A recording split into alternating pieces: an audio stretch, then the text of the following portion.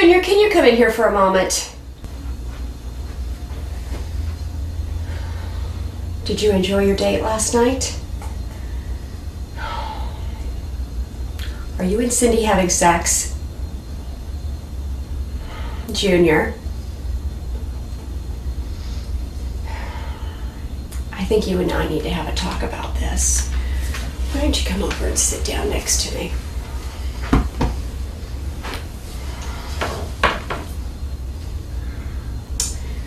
I'm not mad, but I just really think that you need to know the difference between having sex with just anybody and having to use one of these, or having sex with somebody you love and trust and not having to use one of these. The kind of girl that would make you put one of these on is not the kind of girl we want.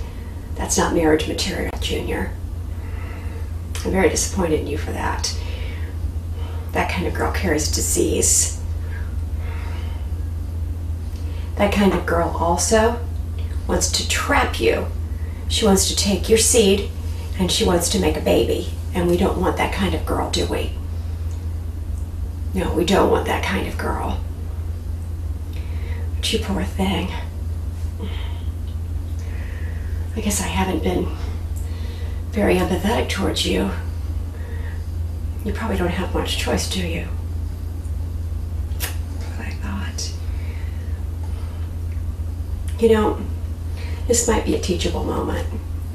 Why don't you let me show you the difference in what a condom feels like with a girl that you don't trust and what no condom feels like with a girl you do trust. How would that be? Okay. So why don't you take your pants off and come on over here and I'll show you. I don't even know if you know how to properly put on a condom. First, you never tear it with your teeth. Take it out of the container. You throw the container away.